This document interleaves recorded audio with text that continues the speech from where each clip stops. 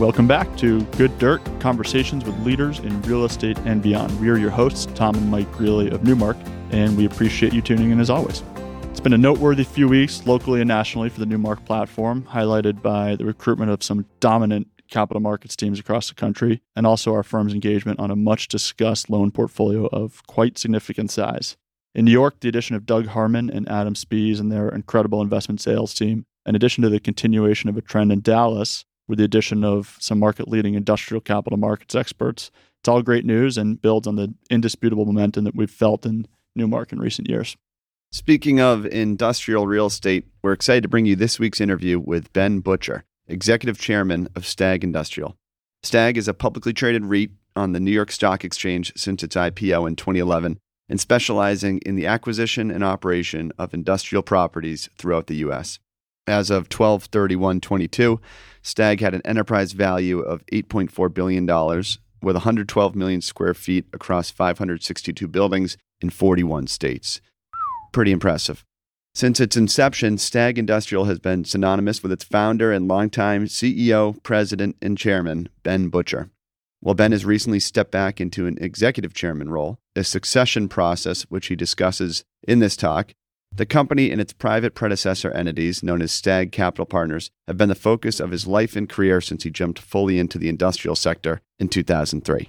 We enjoyed this unfiltered and unscripted conversation with Ben, and we appreciate his candor in sharing both his personal story from his days at Bowdoin and B School at Tuck, the go-go days of real estate lending at Nomura and Credit Suisse, and the origins and tremendous growth of STAG Industrial.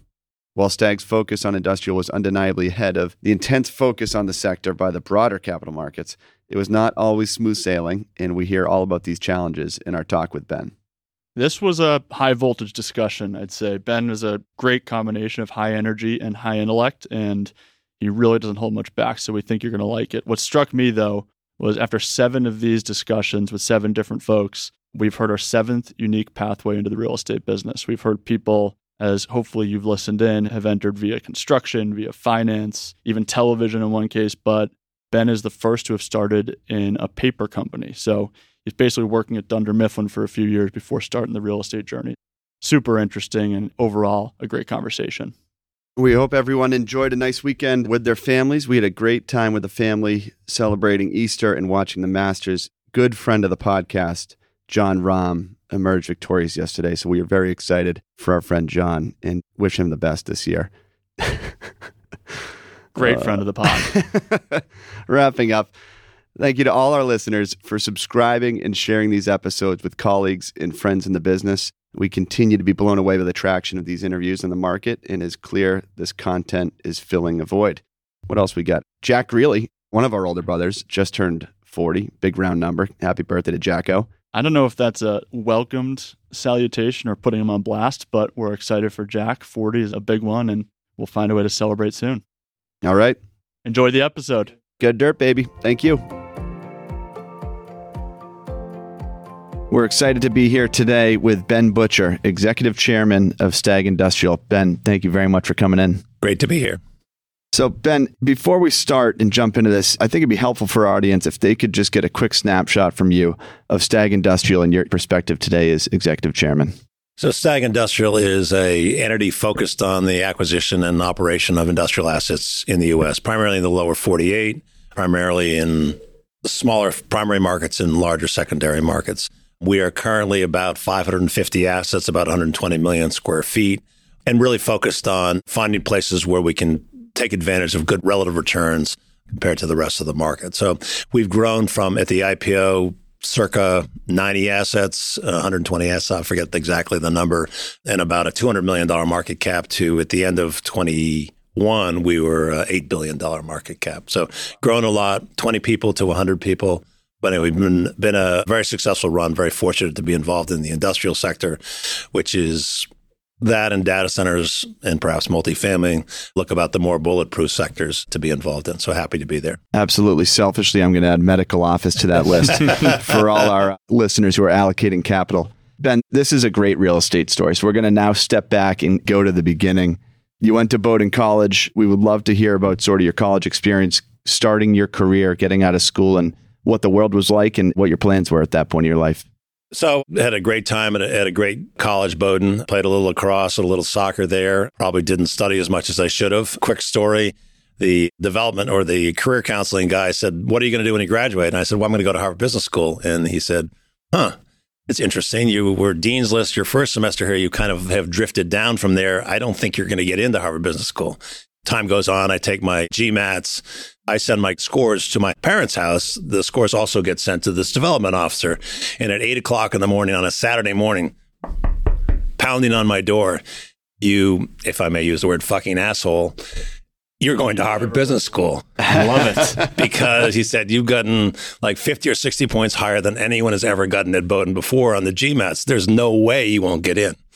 They ended up giving me a deferred acceptance because they also looked at my grades and figured I might not be the most attentive of students. I ended up looking to wait the 2 years to go to Harvard Business School, ended up playing soccer for the Harvard Business School team during that first year. And at the end of the first year, I went back and said, look, I don't feel like waiting anymore. You either take me now or I'm going to go someplace else. I had applied to and went to Tuck instead of Harvard because they said, no, they actually said we expected you to be in a bank training program and doing all the sort of things to prepare. And I actually had gone to Europe, driven across the country, worked in a warehouse, did a bunch of different things that I felt like doing rather than what they wanted me to do. I love it. You probably look back and there's probably zero regret about that year of having fun. No. So I said, I'm just going to fool around, entertain myself for a year, and then I'm going to go to business school. So I ended up going to Tuck. One of my friends said I got into Tuck because he wanted me there to play intramural soccer, and he intervened in the admissions process to make sure I got in.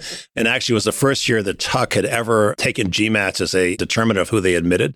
And my floor at Tuck was a bunch of basically college athletes who were really good at taking tests. And we played hall hockey, had beer parties, et cetera, and they call us the cesspool because we're on the bottom floor of this one building. And then at the end of the first semester, I think there were 11 people on the floor, and we had 9 of the top grade point averages, 9 of the top 10 grade point averages out of that 11.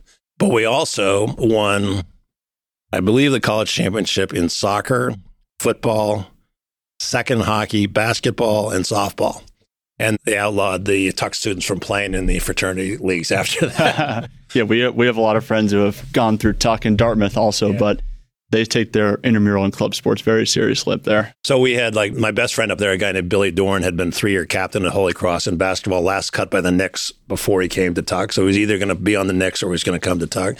They had regularly inter-Greek meetings, whatever. He shouldn't be allowed to play as a professional. No, he's a Tuck student. And then I was scoring a couple of goals a game in soccer. They said he shouldn't be allowed to play. And there was another guy in softball who played minor league baseball. He shouldn't be allowed. And we're playing against, obviously, in intramurals, we're not playing against the guys who can make varsity teams. We're playing against guys who can't make varsity teams. So it wasn't quite fair. But I forgot, we also won inter two water polo. But awesome. We had a lot of fun at Tuck, but it was a great educational experience. The nature of school is you go from high school to college to graduate school. Each one is a filter, and you end up with successively more either better students or smarter people or more whatever people. So the Tuck experience was really good from a challenge and educational perspective. Like college, my grades went from really good to okay by the time I graduated because I worked very hard at the things that I was interested in, didn't work as hard at the things I wasn't that interested in. And so I got out of Tuck and said, since I had never really gotten any real business experience, I said I probably should go ahead and take a MBA type job. So I took a job with Champion International, big forest products company, since has been bought by International Paper. And they determined that I was a high potential executive recruiter ever. And they said, we're going to move you around a lot. So I was there with them for 2 years. I was in Ohio what was I doing in Ohio? I guess I was a capital analyst, so planning the capital projects in mills. In Connecticut, very briefly, as a assistant product manager on uncoated paper. I spent 2 months in Alabama helping break a strike. So they took all the salaried employees under the age of 35 down there, and we ran this mill during a strike. I got all kinds of stories in that, which we will not go into. I bet breaking a strike in Alabama at a paper mill is pretty interesting. 7 days a week, 12 hours a day. 7 at night to 7 in the morning. I was actually interesting. So I recently minted MBA. They took because National Labor Relations Board was watching what we were doing because of the strike. They took our salary down to an hourly, paid us time and a half for 40 to 80 hours. And since we were working 84 hours, we got double time for the last 4 hours. But if the job skill you were doing was paid higher than your MBA salary, they give you the higher salary. And I actually had worked a year off before college, I'd worked as an auto mechanic, so I had some mechanical skills. So they made me a mechanic in the mill. I had a little 3-wheel Cushman I drove around and fixed things.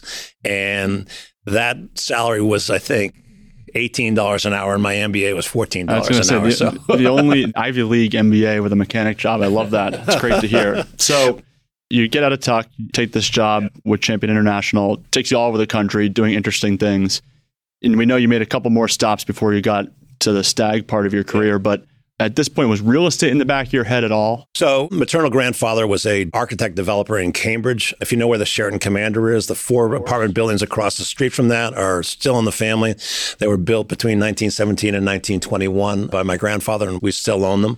So the last job that I had with Champion International was running production in an envelope plant in Santa Fe Springs, California. They said to me, your next job, and again, these 6-month iterative processes in developing me to be a good executive in the paper company, was to go out in sales, to sell envelopes. And I looked around and I said, I was listening to our salesmen, the guys who were selling envelopes out of that plant. And they said every day they were talking about their friends who worked at CB. Coldwell Banker, these guys make a lot of money. They have a lot of fun. We work harder and don't make as much money. So I said, my career is not going to be in paper or in envelopes. And so if I'm going to go someplace, I had a good friend from Bowdoin who worked at CB. And I said, I'm going to go to CB. And the manager of the plant goes, you're leaving?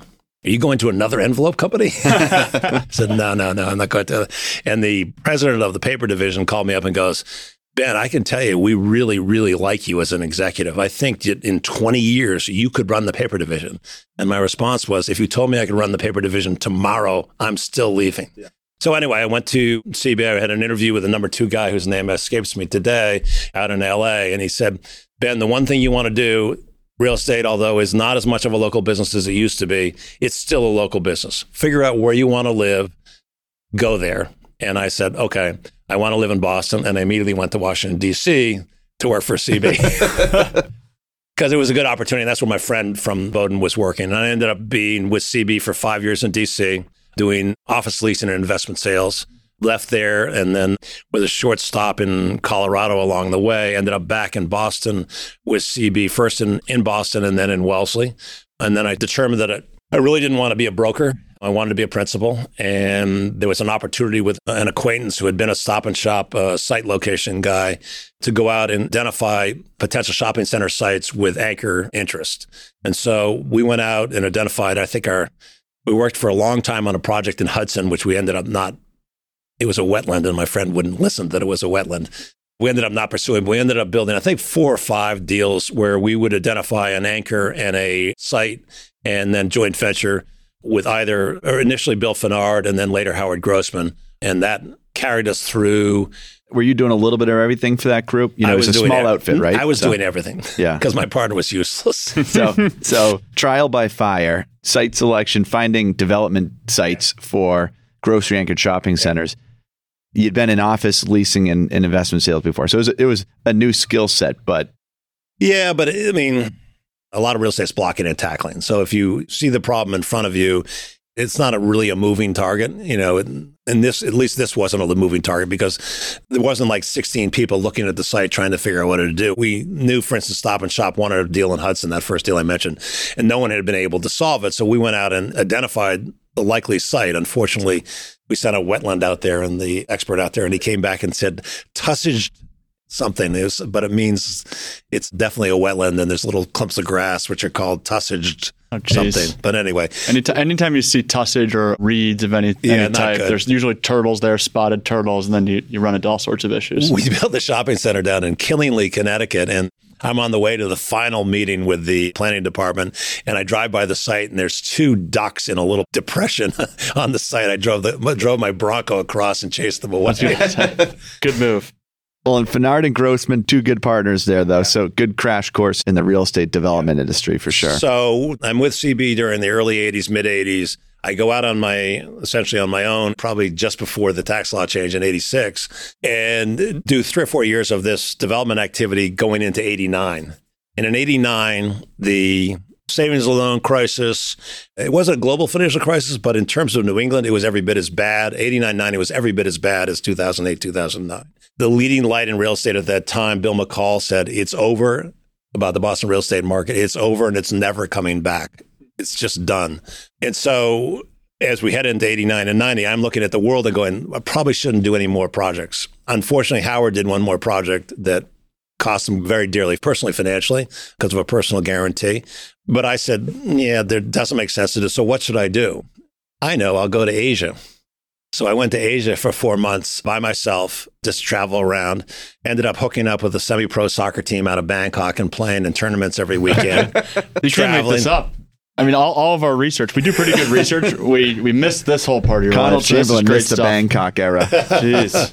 It was a great experience. But it's interesting because if I look back at my career, you could argue that I was on a track to be a Boston real estate guy. Up until 89, 90, I was on a track. I was thinking about it today. I would have ended up probably somewhere between John Madison. You guys know John? Oh, yeah. Between John Madison and John Davis. So big organized company or fly by night doing deals, whatever. Sorry, John. We love John Madison. But with a so lot of it's great. success on both sides. Tremendous success. So I would have ended up somewhere, probably at least halfway in between, because I'm probably a little more organized than John, and I can appeal to institutional capital pretty well. John can too. I shouldn't demean Madison's John. golf game is very strong too. He so has a he's very a tough guy to strong beat. golf game. We played together in a member at Old Sandwich every year. He's the best. One year we had a 6-shot lead after the first round. It's medal play. I celebrated hard, suggested we should move from the net to the gross flight. Yeah. Maybe Fatal over mistake. celebrated. When we have John on, we'll ask him about that. Yeah, Madison will definitely be on. Yeah. So when I came back from Asia, that was a demarcation. I had left sort of the Boston real estate, and I came back and said, it's now middle of 1990, and is the Boston real estate market really in a condition where I want to sort of throw myself back into it? And I forget exactly, was it because Massachusetts voted for McGovern? I forget what the real reason was, but the financial crisis of 89-90 hit New England much harder than anywhere else because the regulators, whatever, focused on New England.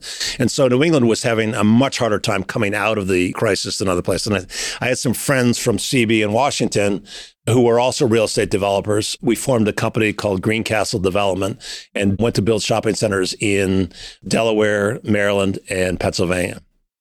And we had a great relationship with the site selector for Food Lion.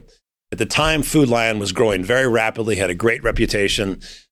About 2 years into this process, ABC News and the United Food and Commercial Workers did an expose on Food Lion, claiming they picked up fish off the floor. You know, they did all this stuff. It was later proved that the whole thing was made up. Food Lion was the only big non-union grocer in the country at the time. And it was a hit piece, completely fabricated, but it killed Food Lion for a year. And they used to be complete handshake people. We're going to build a shopping center here with you. You tell us what you need in rent to make it work, and we'll build. Very small centers, you sort of made it up in volume. You have to do a lot of them to make money. They went, again, from being a handshake company to not trusting anybody. And so Greencastle Development, which was the name of the city where their distribution center was in Pennsylvania, ended up being basically tied to a dead horse.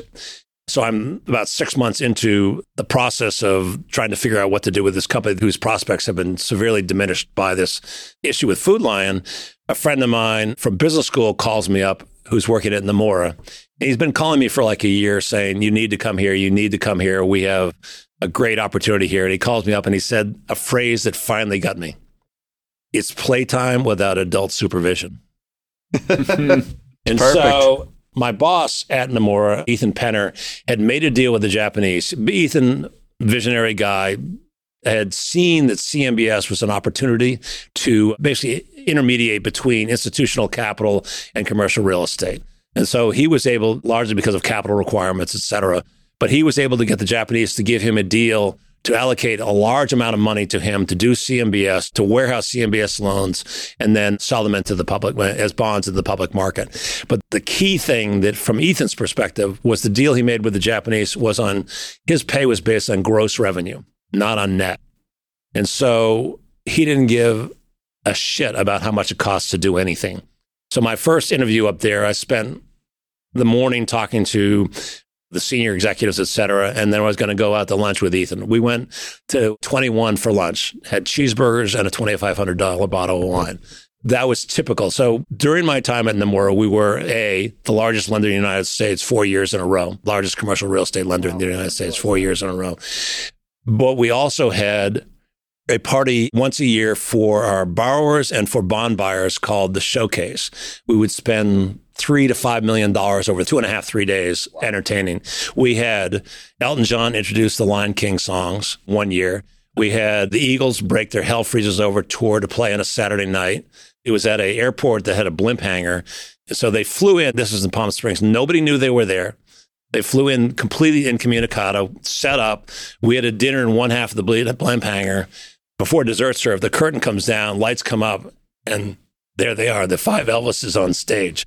And this is old school. Yeah, this is awesome. Glenn Fry looks at us and goes, I don't know who you people are, but you must have had a pretty good year. And then Henley goes, last time I played before a crowd this small, I was in junior high school. That's like maybe 500 people total. Wow. We had Stevie Wonder for 300 people. Another time we had a rodeo with Bruce Hornsby, Stevie Nicks, Timothy Schmidt, and one other playing. It was just, we had another time we had when Phoenix, they emptied out a wave pool at a water park, had Sting do an all police show in the bottom of the wave pool. And my best friend at Namora and I sat in the back, and because we're paid on net, not gross, we were figuring out what it cost us to have this concert going. It doesn't cost Ethan anything. It was costing us something like $30,000 each to have, we think, to have this show. But was it worth it? Sounds like it might have been worth it. It was a great event. Yeah, we got to so one of our final questions in these discussions oftentimes is tell us about your most memorable live music experiences. I think we might have if that's not it, then I'm excited to hear I'm excited to hear the winner. Two better than that. All right, well, hold them because we're going to get to it.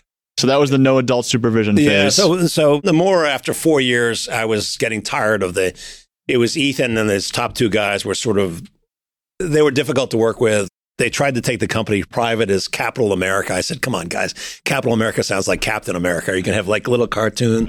And they said, no, we're worth billions of dollars. And the number 2 guy, one of the co-number 2 guys, they moved to California. They took the top floor of 100 California, and you come in, the reception was in front of you. To the left was everybody else, and to the right was the executive wing, which is where these 3 guys would hang out. And they wanted an unobstructed view of both bridges. They wanted to be able to see the Golden Gate and what's the other bridge called? The Bay Bridge. Bay Bridge. They want to be able to see both of them. And so one of the co-number 2s comes in while the build-out's going on and says, there's a column there. In the middle there, I can see both, but it's not unobstructed. There's a column there. And the building guy who's touring him goes, yeah, it's a structural column. And he goes, that's not the deal. We want to have an unobstructed view. And the guy goes, well, you can have an unobstructed view. It's going to be very, very, very expensive. I don't care. I think it was $1 million to build around that column. But luckily, it was up near the top of the building, but they still had to spend, and they were out of business like 2 months later. Yeah, it's a bygone era, though, hearing some of those stories. I left there for a variety. I was supposed to go to open a Dallas office, and I got in a fight with Ethan and said, fuck you, I'm leaving. My best friend had, prior to that, moved to Credit Suisse, and I had moved, so I went over to originate loans. I ran business development, basically. I was the quote-unquote real estate guy at Namora. Everybody else was finance. So Ethan used to say that your real estate gets in the way of you understanding how these deals work. I said, well, if you want them to work. I will say when I was at Namora, one of the last deals I worked on with John Fowler was Providence Place Mall. And Providence Place Mall only got built because I convinced my boss to guarantee the construction loan. It would not have gotten built except for that. Who was the borrower there? Who developed Providence Place? What is the guy? It was an ex-Pyramid guy. His name escapes me right now, but ex-Pyramid guy. Yeah, well, it ended up being iconic project. But after it was built, it was underwater, and then over a 6-month period, this guy, whose name escapes me right now, went from having no value to like $120 million. It was an amazing turnaround in value. That stretch when you were at Nomura and then moving to CS, was it a different role? Was it a different type of platform at the time? I would characterize the Nomura platform as reasonable underwriting, very, very creative in terms of bond structures, et cetera, and crazy with regard to spending money on parties. Credit Suisse was reasonably tame in terms of parties, but aggressive beyond belief in deal structure. So also, his deal wasn't on gross, it was on net, but Andy Stone, who ran the principal transactions group at Credit Suisse, was being paid on current income. And so the fees associated with a transaction could either be capitalized or recognized immediately. And I probably think Andy didn't think it was going to last forever, so it was very important that they be recognized immediately. I think at one point we had 3 attorneys doing nothing but working on having fees not be capitalized. There was a transaction that came in once to buy, I think it was like 10 golf courses in the greater Dallas-Fort Worth area to be converted to residential. It came in as, I believe, a $42 million loan request for 90% financing, and we got a piece of the upside for that. It went out as I believe, a $51 million loan with fees and loan reserves and everything else built on top, way more than it was worth. Yeah. But non-capitalized fees, which was at the end of the day was the most important thing. The last deal I worked on there was a 90% loan on a 10,000 acre farm in California. So the underwriting had gone through it. The key was the borrower's best friend was the head of risk oversight for our group by the Swiss. And so it was highly important that we get this loan done because this guy would be happy and his friend, et cetera. And so they said, Ben, underwrite this, but make sure we do it. So I went through the underwriting and it was clear that they were going to make $10 million and that's supporting a $90 million loan. And we were going to get half the upside over a $90 million loan. So at the investment committee meeting about it, Andy asked me, so you're pretty confident of the $10 million income this year? I said, yeah, that looks to be pretty locked in. How about next year? I said, it'll probably be 10 million again, but I can't tell you whether it'll be plus or minus. Yeah. And he said, okay, don't put that in the record. We're going to make the loan. So this is late 90s. This is happening? This is 98. Yeah. Early 98. Well, you have a real estate mind. We love when we have guests and they remember loan amounts and figures from deals they looked at and worked on in the 90s. Here we are, 25 years later. And so I was watching what was going on within the principal transactions group and realized that there was a brick wall in front of us. We're running even without recognizing what was going on in 98 with regard to the debt crises, et cetera. I realized this group was going to run into a brick wall. They were just doing deals that didn't make sense. And so there was a time when one of the Swiss board members came in to see, hey, we've given you guys a lot of money. Very brief aside, Credit Suisse hired McKinsey to tell them how to make money. They said, the German banks make all this money, big return on equity. We only make like a 1% return on equity. They make 5 or 6. Why? McKinsey came back and said, because you don't take any risks. You're Swiss. You don't know how to take risks. But we have good news for you. You own First Boston, and First Boston are Americans, and they know how to take risks. So you should give them a bunch of money. So they gave their emerging markets and Andy's group principal transactions billions of dollars each to go out. And both groups ended up losing billions. But so one of the board members from Credit Suisse comes in and he says, I want to meet Andy Stone because I know you guys are making a lot of money for us and you're doing all the wonderful things McKinsey said we should do. Andy wasn't there. I said, okay, can I talk to Larry? Larry was the number 2 guy. Larry's not here either.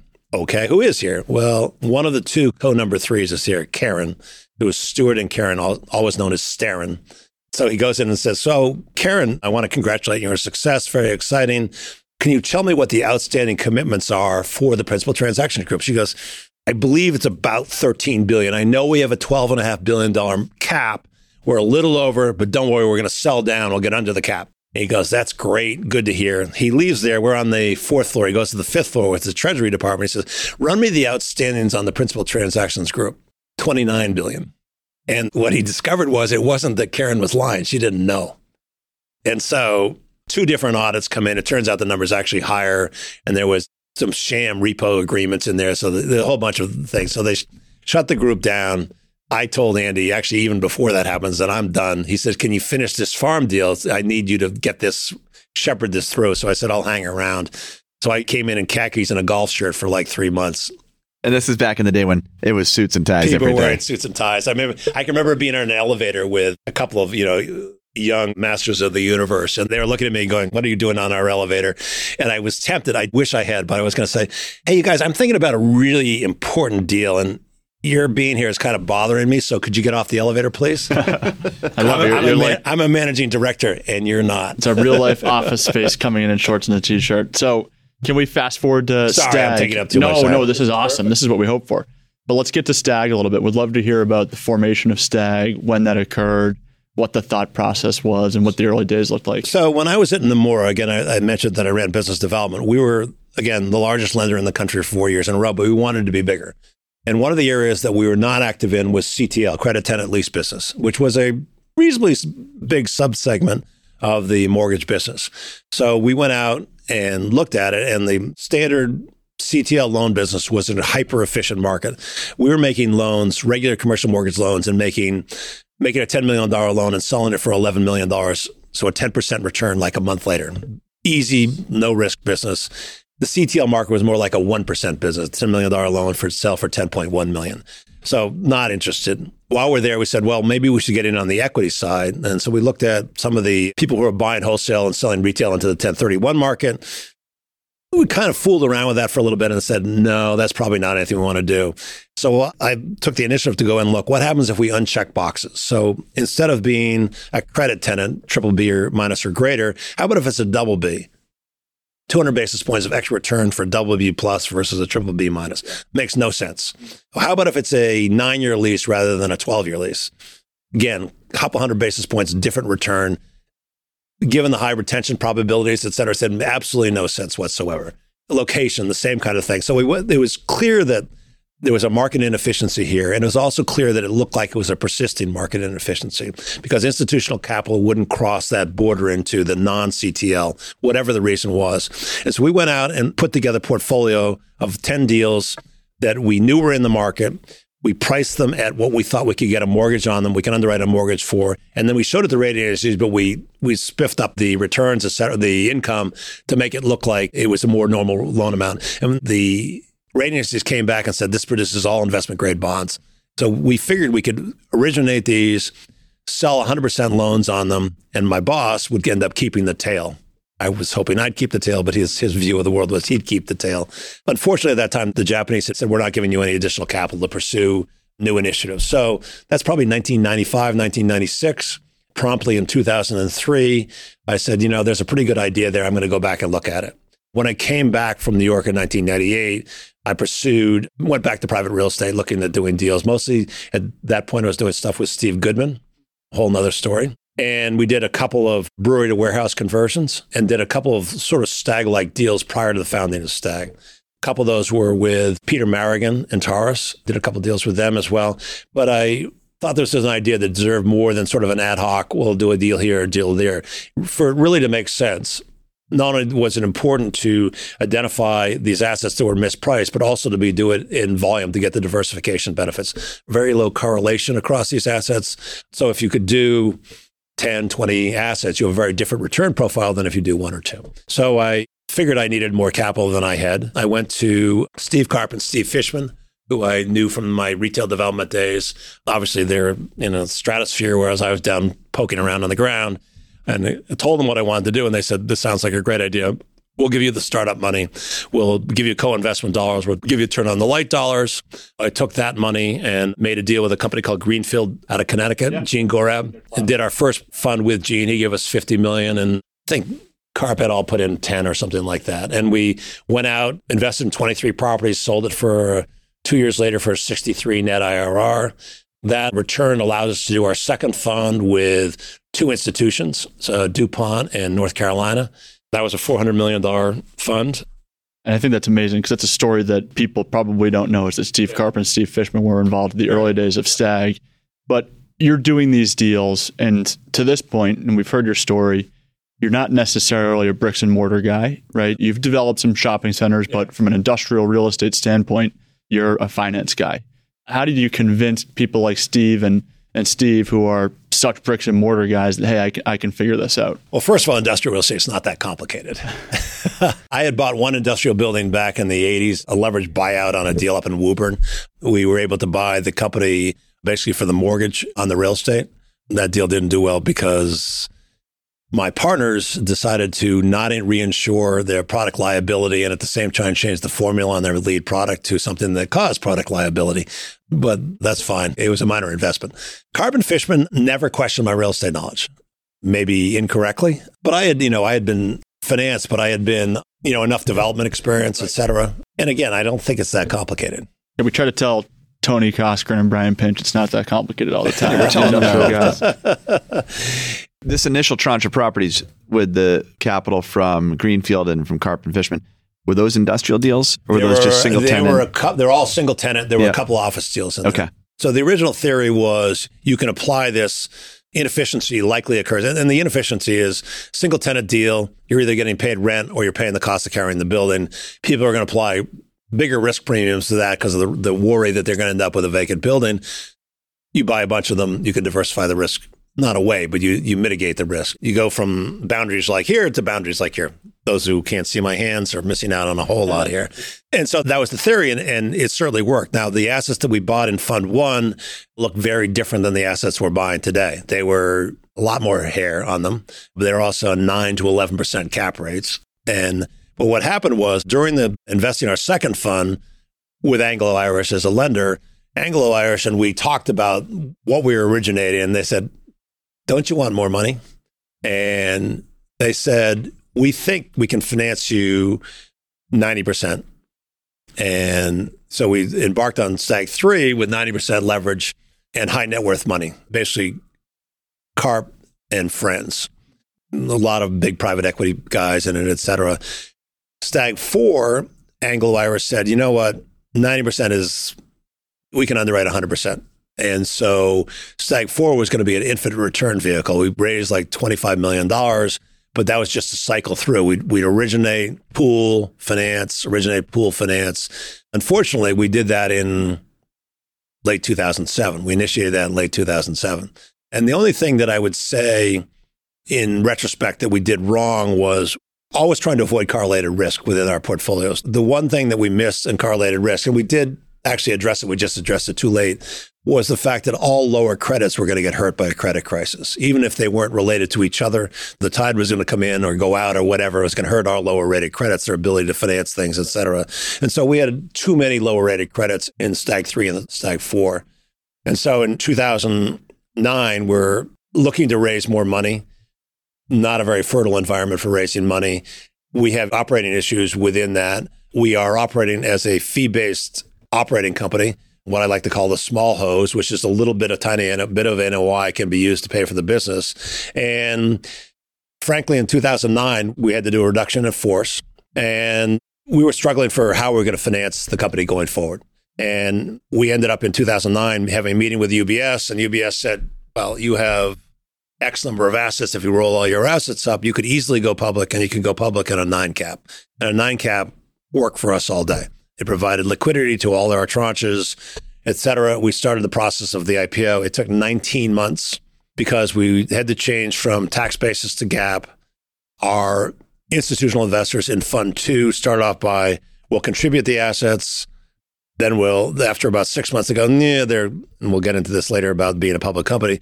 No, our advisors tell us we should sell the assets into the IPO. And then 6 months after that, go, we're not going to participate at all. We want Fund 2 to stay out of the IPO. And Fund 2 staying out of the IPO necessitated bulking up. We didn't have enough assets. Our fifth fund was a partnership with GI Partners, Rick Magnuson et al. And that was $160 million, I think. And we went out and bought enough assets to bulk up for the IPO over about a 9-month period.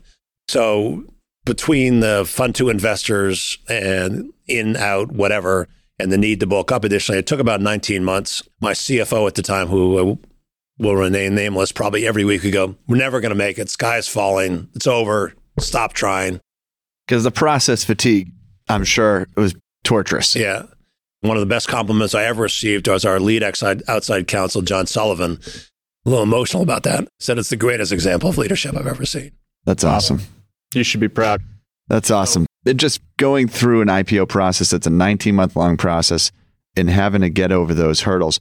You hadn't been in the public markets before. So you're learning as you go. And of course, there's advisors and there's consultants and experts, but you're taking what was sort of your shop and trying to turn this into a public vehicle, which just the hurdles and climbing that mountain in itself is huge. Never mind when the markets and the seed assets aren't cooperating. It wasn't a great IPO market at the time we did it. The last night of the road show, we're in San Francisco. Our last meeting ends up being our largest investor in the IPO. And our last partner prices slightly below the range, doesn't think they're getting enough. So they say, we're not contributing our assets. This is at probably 10 o'clock West Coast time, 1 o'clock in the morning. We're not contributing our assets unless we get the value we want. And the only way to do that was to take STAG 4 and take STAG 4 from a $25 million value down to about $4 or $5 million. And STAG 4 is a syndicate of high net worths eventually, right? Carp, Fishman, and friends. So you're calling them and letting them know what's going on. Well, Carbon Fishman were on the phone, and they, to their credit, they said, close it. We'll take the hit. It's the right thing to do. I think that they, in the long run, they've done fine, but it was a big hit for them at the time. It was a completely unwarranted, and it was against what we had agreed to in principle. The documents got written up in a way that allowed them to do this, but it was completely against what we talked about. It was always, you'll contribute the assets and you'll go pro rata with everybody else. But he had a way through the documents to hold it up and did. And this was a challenging time in the world. This was 2010, coming out of the GFC. Yeah. There was not a lot of liquidity out there, right? So yeah, it was not an easy IPO time. So we were able to get public, and we came public at 13. We got down to 958, I think was our low. We had over a 10% dividend yield at the time. Shame on me for not finding a way to buy a whole bunch of stock at the time.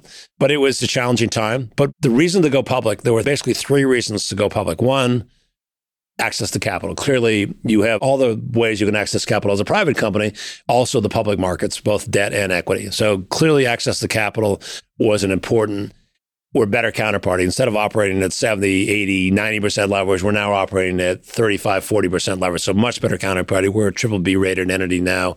No one questions our credit, et cetera, et cetera. We borrow money on an unsecured basis. We can still borrow money on a 10-year basis, unsecured at 4.5, 4.3, something like that. And lastly, perhaps most importantly, I talked about the little hose before. As a public company, you get to use, if you want, your entire NOI, obviously the investors might not be happy about it, to hire and retain employees. And so when you're an episodic fund model living off fees, you have a bright young man or woman come in and you say to them, hey, I can't pay you market today, but I'm going to give you a piece of our next deal, which will probably be in a year when we do the fundraise. And about 6 years after that, you might do really well. It's not a compelling, and it's become less compelling for the decades that have come after. It's become less compelling. So building the organization that we built would not have been possible on the episodic fund model. And that was probably the most compelling reason to go public, was it allowed us to get away from the scrimping that occurred, the reduction in force that occurred. We let go some very good people in 2009. So that third reason is probably the most compelling reason. Yeah, and it's interesting. You watch some folks build the machine and say, hey, we're going to get this ready for the public markets through aggregation of whatever asset class it is. And those are people that generally have this plan, to build a platform that can become a REIT. I never thought we were going to be a public company. I would never. And you know what I would tell you personally, my personal net worth, which is fine the way it is, if we had stayed private somehow and just built portfolios and sold them to Blackstone, I know I'm saying I'd be as rich as the Blackstone guys, but I'd have a lot more money than I have now. Yeah, well, it's interesting to hear it. I'm happy that we built the organization. Well, and you should be proud, and clearly personnel in your workforce was as important as anything to you, and that still resonates today, and I'm sure those people who are still around appreciate that. So it's a testament to you. So that's a tough macro environment, sort of a Shackleton-esque IPO process. Then the stock dips. So you're right away sort of psychologically, you're going through it, right? So how are you walking into the office every day and staying positive and keeping the team sort of morale up at a time when there was a ton of uncertainty in the capital markets? Two phrases, good life and vault. So those were where I drink after work. That's awesome. Good life and vault. For those folks who are listening from outside of Boston, two great watering holes that were regular stops for most of the downtown business community. Good life and vault. That's awesome. Good memories. Yeah, you had a good Ty Costa, Packy Norton crew back in that day. Good Life was there for a long time. That was a great place. Yeah. So it was stressful. But, the other thing that happened is, to our benefit, is the industrial real estate market. I would say, if I had to pick a year, I'd say 2012 was the year it changed. There had been not even real rents, nominal rents, or unchanged in Greater Boston in industrial from sometime in the 60s till 2012. The $4 or $5 rental in Mansfield in 1960 was still a $4 or $5 rental in Mansfield in 2011. And then I'm going to pick 2012. It may have been 11 or 13. The tenants realized that the industrial real estate wasn't that big a component of their overall cost structure and logistics, and they could afford to pay more. And starting, again, whatever the year you want to pick, rental growth, which had been 1% to 2% forever, took off, and it hasn't stopped. Walt Rakovich, who ran Prologis, he ran Prologis, before he retired, was on his retirement tour, and he and I spent some time together. And I said, Walt, tell me your best rental market in the world. What's your expectation? He goes, Tokyo. I said, what's the rental growth you expect over time? almost 2%. And I said, okay, what's your worst market? He goes, well, we don't have any bad markets. I said, okay, well, enough. He goes, okay, Columbus, because there's so much building there, it's probably 1%. So I said, confirming kind of what I thought. The worst to the best is 1% to 2% long-term rental growth. And so it was $4 for decades, it sounds like. Let's say this Mansfield example.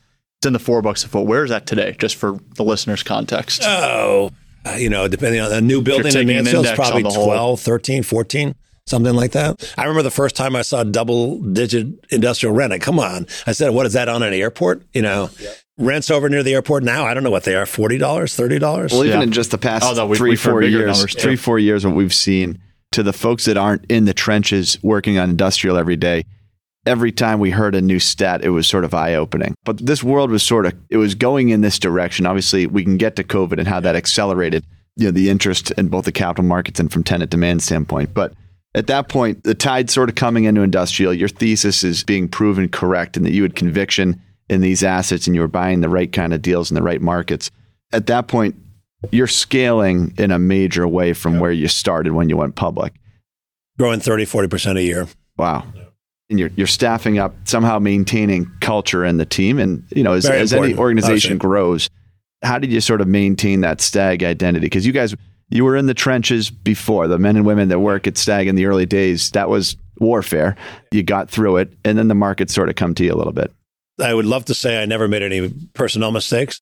And I think we've done a very good job with maintaining culture. And it's hiring people. You guys know Rowan. It's hiring good people like Rowan, who Rowan is a perfect, I wouldn't say perfect employee. Sorry, Rowan. But he is the perfect kind of person because he cares about the people, he cares about the company, and cares about doing a great job. But he has a great attitude about maintaining, making sure that, he runs our internship program, making sure we're bringing the right people in. Our internship program, we start off like begging people from, Bentley to apply. Now we're turning down hundreds of Ivy League applicants every year. Yeah. And for a Boston-based REIT where a lot of your assets are out of the market. Yeah. So in some ways, to someone that's in the business every day here, you may not run into STAG. Rowan McFeely is a great example of someone who represents the STAG brand locally, kind of, I'd say, in the Acela Court, a very well-known person. It has an enormous pride in the company, and for good reason. I think he's reflective of a lot of folks on your team that have been there for a long time. Mike Chase is employee 4 or 5. Obviously been with me since 2004. Another, I think, well-known local guy. So. Yeah, there's no doubt. Great ambassadors for the brand. And Mike and I, as a multifamily sales broker and a medical office sales broker, for us to know as much as we do about STAG, even before this conversation, is proof of that. So it's really impressive. I had a question on we talked about how rents have changed in the market. And again, we are not industrial folks, so this isn't something we spend our day-to-day in, but you can't help but reading about Amazon. They're the big gorilla, and I'm sure they're in your portfolio in some places. Are they unprecedented? Was there an Amazon in the 2000s and the 90s? Was that a new thing for the market? So from a retail perspective, there have been SS Kresge, Woolworth, there's been Sears, there's been retailers that are as dominant or more dominant than Amazon have been. Walmart is still bigger than Amazon, but they didn't do it during a online shopping period so the impact from a retail perspective, there certainly have been dominant players like that before. And certainly Walmart was, from an industrial perspective, was very impactful, obviously, because they are basically a distribution company. But Amazon's impact because of online shopping and also their hyper growth, especially during COVID, you see different numbers depending on the market. They can be 40 or 50% or more of the leasing activity in a market during 2019 and 2020. So clearly unprecedented in that regard. But they're not the only animal out there. Everybody else, Target, Costco, et cetera, trying to catch up. And so right now we are seeing non-Amazon demand continue to drive the market higher. I always would tell people that there's going to be, tenants are going to get tired. When the $12 rents were at $7 or $8, at tenant fatigue, they're going to stop soon. It hasn't happened. Our underwriting has historically been probably a little conservative on rental growth. It's probably kept us from buying in some of the primary markets because we couldn't underwrite 50% rental growth in the Inland Empire West, but it occurred. So we've been priced out of markets where we wouldn't underwrite that kind of growth. And tenants like that who have a presence in your portfolio, and it sounds like there are others who you have a concentration of nationally, you as the leader of this organization for as many years as you were, Are you forming relationships on a corporate level with those tenants? Is that how you operate, or is that something that... So we talked about it a little bit before. One of the hallmarks of our portfolio is diversification. And so Amazon, although they are our largest tenant, is maybe a little over 3% of our ABR. And so it's not important enough to us, and we're probably not important enough to them. We've just recently brought on a new head of real estate operations, Steve Kimball, who used to be with Prologis, ran the Eastern Division for Prologis at one point. Some of our asset managers have relationships. Rob Hawkins, I think, has a good relationship with Amazon. But again, it's not a big enough part of our portfolio for me to be involved. One of the questions you ask, is what do I do? A lot of people ask, what do I do? Especially inside the company. Probably since 2015 or so, I've been focused on, maybe earlier than that, people and capital. So people say, well, you must spend all your time looking at assets. The last time I went and looked at one of our assets was our Hampstead, Maryland facility. And I went because we built the largest solar installation in the country on the rooftop of our Hampstead, Maryland building. Largest community solar project, largest array in the country. And I went down to see the array. The building's interesting. It's 1.1 million square feet. It's full of Marvel comics. So it's an interesting facility for that. But, between the fact that industrial is fairly homogeneous, Google Earth, really good reports from our staff, I don't need to go see buildings. Now, my executive team goes and sees every building, but there's no reason for me to. I'm on the road a decent amount, and I run into a lot of STAG folks at the airport, no matter where I am. We talked very briefly there about COVID. Planes, trains, and automobiles. Yeah, exactly. We can't talk about industrial and industrial REIT like STAG without talking a little bit about COVID and sort of the focus that brought from a capital markets perspective on industrial. It was happening before that, but certainly accelerated the focus on reshoring and nearshoring trends, the last mile and just-in-case inventory trends. How did you look at that wave of interest? You already understood it ahead of the market, but then all of a sudden it seems like every middle market operator in the country all of a sudden was buying and developing or chasing industrial deals. Well, the first thing I would say is last mile is the most overused and least appropriately used. True industrial estate requires access by 18-wheelers. You have to have efficient means of getting the product into those buildings.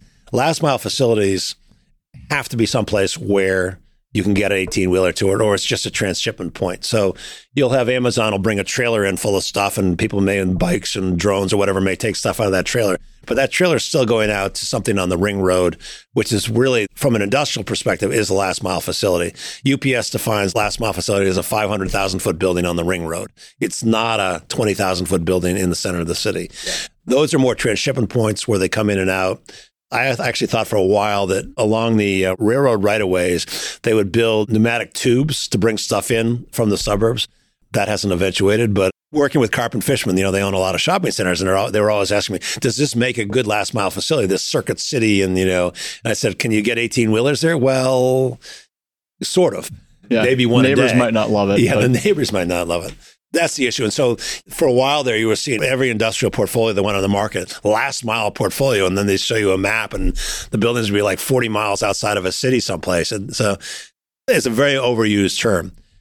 There has been and continues to be lots of focus on 300,000 to 500,000 foot buildings around on the ring roads around population centers. That has always been the case for industrial. There was 5-7 years ago a big push to, we need million square footers, 2 or 3 in the country, and that'll be the basis of and then we'll go to smaller hubs, et cetera. The bloom is largely off that rose. They need to have product closer. So having a waste stop of 1 million square foot someplace just doesn't seem to work that well anymore. We've always been cautious about million square footers because the releasing of really big industrial buildings doesn't have a lot of track record. And if you think about it, if you're a big, sophisticated company like an Amazon, a Target, a Costco, are you going to take someone else's million square footer, or do you want to have somebody do a build-to-suit and build you exactly what you want? And then the other issue is today, when money's expensive, do people really want to take on somebody else's building and have to spend $100 million retrofitting it? So we've always been wary of the releasing of million square footers. There are times when they release easily. We had 1 million square footers at Hampstead building. The state of Maryland outlawed like plastic containers or something like that. And Solo Cup said, fuck you, we're never doing business in Maryland again, and moved their warehouse to Delaware. But we have a 1.1 million square foot building in Hampstead, Maryland. The good news about that is, although not a great location, it's off the end of a stub interstate, et cetera, but building 1 million square foot building in greater Baltimore, Washington, there might be one site, and you're going to have a fight, because when you hear 1 million square feet, the neighbors go, trucks are going to run over kids. It's a really hard. The only thing harder is building shopping centers, I think, in terms of community impact. People don't want it in their backyard. And so we were fortunate. We had both Hatchet Books, Marvel Comics, and Amazon chasing that deal. We were able to release it with no downtime. But typically, 1 million square footers are problematic. Yeah. Well, that's great notes on a specific asset and deal. And I think it prompts us to ask, you're many years into a prolific career of buying industrial assets and operating this portfolio. Any noteworthy, memorable deals that jump out to you as favorite assets or projects or deals that you've structured over the years? There's 562 of them in the portfolio today. So there are a lot of them look the same. I mean, I'll tell you, in the early days, we had one, and this is we shouldn't be proud of this. We had one in Canton, Ohio that had, if you looked at a picture, I think there were 20 different roofs. So it had been built over time, et cetera. And we discovered about a year after we bought it, there was a grave in one of the buildings. Can't make it up. See, those are the stories we like. Another one down in Connecticut, we bought a building that had been used to produce steakums, the frozen steak treats. They went out not long after we bought the building, and it took our asset manager a few weeks to get down there, and we didn't realize that someone had turned the power off. Yikes. Oh, jeez. I thought that's where you were going with that. Man. Not a good result. Oh, selling apartments, we see some crazy shit, but graves, that's a new one for us. I don't know what's worse, a grave or a rancid fridge of steakums. It's a toss-up. So you talked about one deal in particular that you did visit in the last few years because of the solar array on the roof. That brings up a pretty good point here. Sustainability, corporate responsibility is a big part of your ethos, of STAG's ethos. Can you talk to us a little bit about that initiative and how important that is in your day-to-day? It was interesting. In 2011, when we went public, we go, okay, we're no longer a tax-paying entity. We don't get deductions for nonprofit contributions as charitable contributions. Should we be active in it? And we spent probably a year sort of dilly-dallying around. And then I would say Carp & Fishman, who are obviously wonderful philanthropists, said, okay, guys, you still have corporate responsibility. And so we have over time built up. I think one of the telling moments was at our IPO dinner, completion dinner, we did with the law firm, and we were all set to go out and do a big steak, red wine. And at the last, sort of as we were leading up to it, I'd been doing some stuff with Heading Home, and the idea of doing an up and out move with our law firm instead of doing the big dinner kind of made a lot of sense. And I'll never forget, my COO's daughter says to him, she goes, so let me get this straight. You decided to change the life of a family forever instead of having a steak dinner. How did you make that decision? Yeah. But have you ever been in one of those up and out moves? They're very powerful. It changes your life just to be part of it. And again, another example of STAG coming through for the community. Since then, we have a charitable action committee, which probably half the company wants to be on. We have significant amount of volunteer activity through the year. The Charitable Action Committee points out. We've started a STAG donor advised fund. We put, I think, about $500,000 into every year. We have 5 entities we've picked, which recurring, we promise to give you a certain amount, 50,000, I think, each of them every year.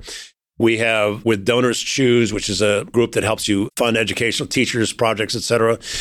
One of our issues, we're in 42 states now. We can donate in Boston. We certainly donate in Boston, but we want to have an impact across the country. We were able to devise with Donors Choose a program where we put money into every one of the communities where we have building investments. So. Yeah, and that's where we got to know Rowan McFeely very well. You have him out, I think, every night of the week at some event supporting a cause on behalf of STAG. Well, Rowan obviously is very active in that. And I started to say before, my break with sort of being another Boston real estate guy occurred in the 1989-90 credit crisis. Would I have ever have been the organized person that Brian Kavusian was? I listened to your Kavusian. Brian's a very good friend of mine and a great deal of respect for. I never would have been, I can't see myself developing into the highly organized chairman of this of that, et cetera, or getting up every morning and working out like Brian either. But I do see that I would have been more involved in local community charities. I've been, I've chaired Champions for Children. I've chaired the Heading Home event, gala events and stuff like that. I've done a bunch of fundraising. I've done advising to executive directors of Big Brother, Big Sister on mentor identification and stuff like that. I'm not a board person. I find especially nonprofit boards to be, may use the word useless, stultifying, waste of time. It's just not something I'm interested in. But I'm very interested in, and I'm actually considering going back to school to the Harvard has something called the Advanced Leadership Initiative, which is a year-long program that helps you transition sort of from a for-profit to a societal impact role. I'm not sure what that role would be. I have a couple of ideas, continued idea for Big Brother, Big Sister, and to expanding there and maybe addressing some of the issues with their. One of the issues with Big Brother, Big Sister is the big little connection sort of goes around the nuclear family, which is probably an issue that they should figure out how to address, how to make sure they involve the nuclear family as much as they can. I was involved as a host family in Metco when I was back in high school. Pulling kids out of community is a bad idea. So a bunch of thoughts about how students that you're trying to help, keep them integrated in their community and their family. Again, ideas where ALI, or Advanced Leadership, doesn't want you to start new nonprofits, but helping nonprofits work better. That's something I think they're in favor of. I'm spending a lot of time, I'm on a roll now, I'm spending a fair amount of time, trying to figure out how to impact specifically the development of a third party in the U.S. There are two groups that I'm sort of following. No Labels, who has this presidential insurance policy for 2024. They'll run moderate candidates if it's Trump, Biden, or something like that. They think there's a big enough gap in the middle that they can actually elect a president. I think they may be right. I'm not sure they're approaching it in the right way, but I'm sort of been following that. And the other one is the Forward Party, which is Andrew Yang, Christine Todd Whitman, and Miles. I forget Miles' last name, but they claim they're a party, but they're more of an advocacy group. They're for ranked choice voting, nonpartisan primaries, term limits, et cetera, but they don't have any policies and I don't think they intend to put forth policies. And so I don't think they're going anywhere. But I think No Labels, again, I'm not sure they're pursuing it correctly, but I believe strongly there's a need for a third party in the U.S., and I'm going to continue to try and figure out how to help make that happen. Yeah, amen. I think we talked about when we were starting this interview series, one of the potential names was learn, earn, and return. And I think you're entering a phase of your life where you have more time to focus on some other issues. Yeah. You've been sort of head down, building the business, running the business for many years. And now you've shifted into the executive chairman role, and you have a little bit more time. Which ends June 30th. Ends June 30th. They figured out they didn't need to continue to pay me that much. And then it's sort of on to the next adventures, though. But I'll remain on the board. It was important for me to give up that title, both internally and externally. Bill Crooker, who's now the CEO, is doing a great job, doesn't need 99.9% of the time, doesn't need my advice and counsel. And when he needs it, he's still available. But the problem he was having is, like, they proposed something strategically, and one of the board members, after he proposed it, turned to me and said, "What do you think, Ben?" So he needs to be unfettered in terms of he is running the show. And he was getting it from investors too, I know Ben's still pulling the strings, right?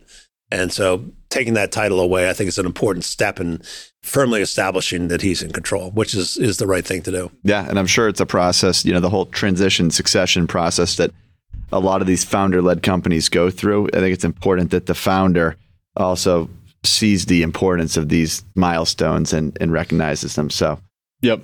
Takes some humility to do it too, and you should be proud of what you've built and enjoy this. When we went public, you have to have a public company board. I talked to Bill Campbell, who was lead director at Apple, who was a friend of mine, a couple other guys who were sort of noted in board composition, and John Bortz from Pebblebrook, who's noted in board composition studies. And we formed the company, and John calls me up and goes, "Ben, you violated the first rule of board composition." And I go, "What?" "I did everything. A member of Augusta. You need a member of Augusta on your board." So we ended up actually 2 years later identifying and bringing on board a very seasoned board guy. He aged off of B&A, Stanley Black & Decker, I forget what else, a number of other really big firms. And he agreed to come on our board. But he was the one who said to me, "Ben, 3 years ago we were playing at Seminole." I'll drop some other names. We are both golf junkies, so we like this. We're playing at Seminole. He goes, "Ben, are you ready to be Ben Butcher? Not Ben Butcher CEO, just Ben Butcher, because you realize the world will change. Your access to things, people's interest in you will change when you're no longer CEO." And I said, "Yes." And my wife still asks me regularly, "Are you sure you're ready? Are you sure you're ready?" I said, "Well, the train's left the station, so I'm not sure we can recount." Although Iger went back in at Disney, right? So, Yeah, no, exactly. He went back. Well, I was going to say the Augusta National, on reasons to go public. I think a lot of people would put that up there. Oh yeah, that's motivation enough for many people. I think it's a good transition too into some human interest questions here, Ben, and we're gonna fire a few at you. One of which we touched on earlier. We heard about some concerts in the Nomura days. We'd love to hear your favorite music experience ever. Where was it? I'm going to give you show? 3. Okay. So I'm just out of business school. I'm living in Cincinnati. Cincinnati has a classic old music hall, just great acoustics, etc. And I went to a Spyro Gyra concert. You guys probably don't even know what Spyro Gyra is. It's a musical, non-vocal group, sax, trumpet, etc. Ethereal, unbelievably excellent concert. One of the best I've ever been to. Might be our new intro music next week. Perfect. Next, I will go to, when I was at Nomura, I went to the opening of the Rock and Roll Hall of Fame, an 8-hour concert. Every group you've ever heard of did 2 songs. We went with Forest City, who was one of the big proponents behind the Rock and Roll Music Hall of Fame, and sat dead center in like the 4th row. It was unbelievable. Stayed in the Four Seasons, or Ritz-Carlton, I'm sorry. They own the Ritz-Carlton in Cleveland. Springsteen also stayed there. I think he brought 1 pair of jeans and 2 T-shirts for 3 days. We left from there in a limo to the concert. We get out of the limo at the concert. Cameras come up, flash, flash, flash, flash. He's nobody. Cameras down. But they were convinced because we were in a Ritz-Carlton limo, we must be somebody. And then the last one is in 2004, Springsteen did a concert at Fenway where he did a Red Sox exorcism to Meet Me at Mary's Place. It was like 72 degrees, light breeze. A friend of a friend is one of Springsteen's tour managers. He said, that might be my favorite concert ever. It was a spectacular concert, but just a perfect setting. And Meet Me at Mary's Place is one of my favorite Springsteen songs. And he, again, did an exorcism for the Red Sox, and they won. So cool. That's awesome. Those are great ones. It's a Hall of Fame answer. We, like everyone, like most, love Springsteen. We have a special affinity. Luke Russert, who's one of our best buddies, his father, Tim Russert, was a huge Springsteen fan and he hosted Meet the Press for many years. And when he passed away tragically, which was right when I was getting out of college and Luke was, he died of a heart attack in the studio. But Springsteen was overseas in Germany on tour, and he did a live sort of telecast into the memorial service at the Kennedy Center, and did an amazing acoustic Thunder Road with the harmonica and the acoustic guitar, and did this whole discussion about Tim Russert when he was at John Carroll. It was very moving. He wasn't even in the room with us, and it was one of the most memorable. Yeah. That one's still on YouTube. That was a moving moment. Yeah, it was really cool.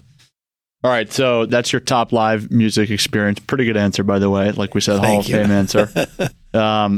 Talk to us a bit about your daily routine. You're waking up. You don't work out every day like Kavujin, but looks like he does. Doing? For our listeners, he looks like he does. He's in good shape.